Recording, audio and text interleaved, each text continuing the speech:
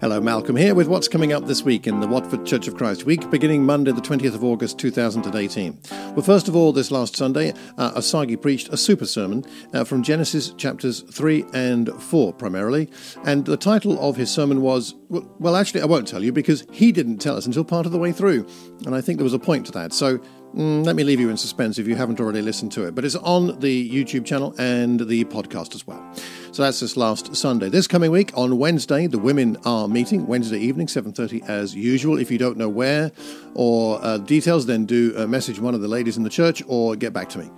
And then on Sunday, well, actually, I can't quite tell you where we're going to be on Sunday, which is a bit unusual. We are due to have an outdoor church service with the North West London Church down in Harrow. They are just checking a couple of venue issues. So the details and the confirmation of where we will be on Sunday will go online very soon, possibly even today, Monday. If not, certainly soon this week. And if, for some reason, the venue doesn't work out down in Harrow, we will be, as usual, at Lawrence Haynes School, 10:30 in the morning. Until the next time we see each other, have a wonderful week and God bless.